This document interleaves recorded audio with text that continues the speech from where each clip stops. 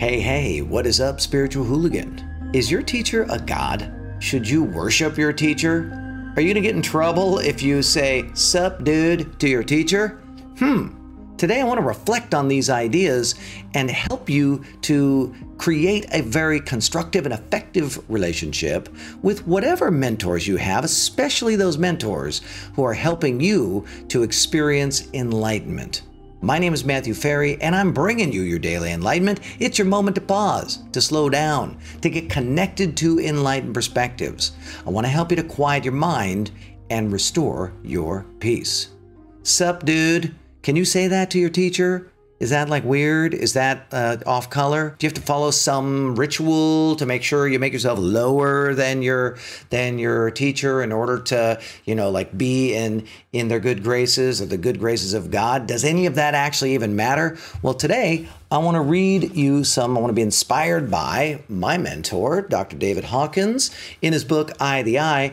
And this is in the Beyond Causality chapter. And he says here, one's commitment should be to God and truth only. Teachers are to be respected, but devotion should be restricted to only the truth. As the Buddha said, put no head above your own. And he says, meaning that one's only true guru is the quote-unquote self. The Buddha nature is what he put in quotes here. So the self of the teacher and one's own self are one. They're one and the same. The teacher becomes a source of inspiration and information. That's it. It's the information that supports the quest, not the teacher. Does spiritual commitment mean that one has to give up the world? No, he says, of course not. It means merely that worldly life needs to be recontextualized, restructured, and envisioned differently. So does spiritual commitment mean you have to give up the world, right? So is your teacher saying you got to give up the world? You have to let everything go? And what he's saying is no, of course not. It merely means that worldly life needs to be recontextualized. This is so important. This is all enlightenment is. It is a recontextualization. Worldly life needs to be recontextualized, restructured, and envisioned differently.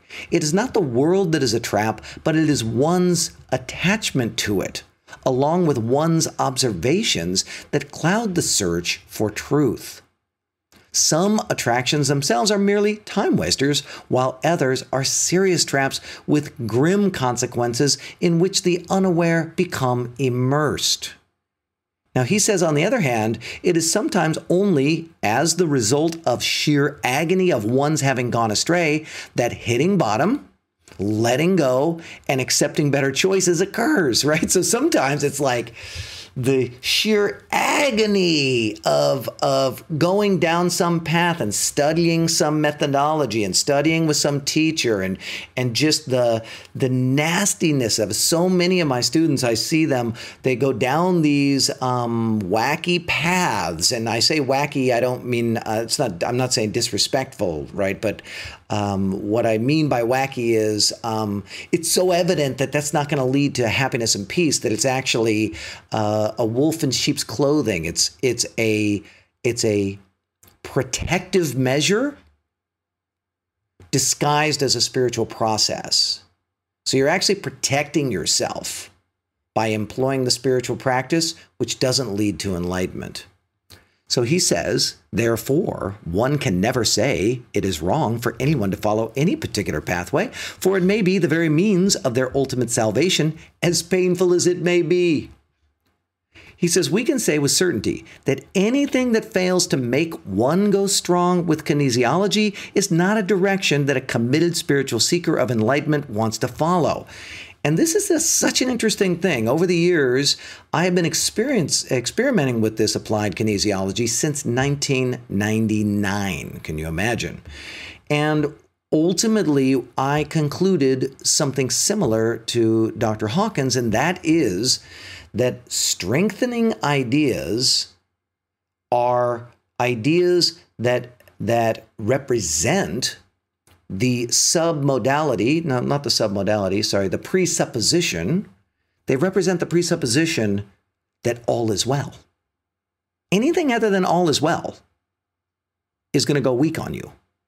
It's literally going to cause your body to malfunction, because all is well is the ultimate recognition. All is well is the enlightened state. Anything less than all is well is some variation on survival consciousness. And while survival consciousness is very valuable, it's very important, any teacher who is teaching you something that presumes we need to protect this, or we need to keep this safe, we can't tell these people, we can't do this, anything like that, those people don't know and they're bad and they shouldn't be like this, or the world doesn't get it, any of that stuff will go weak on you. It will actually cause your body to malfunction.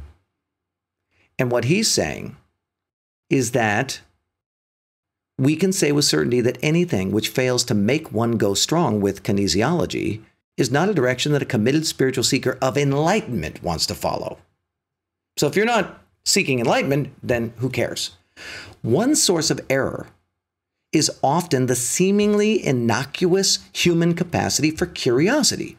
The lure at the door to disaster is not obviously something negative, but a more sophisticated bait that conceals the wolf in sheep's clothing.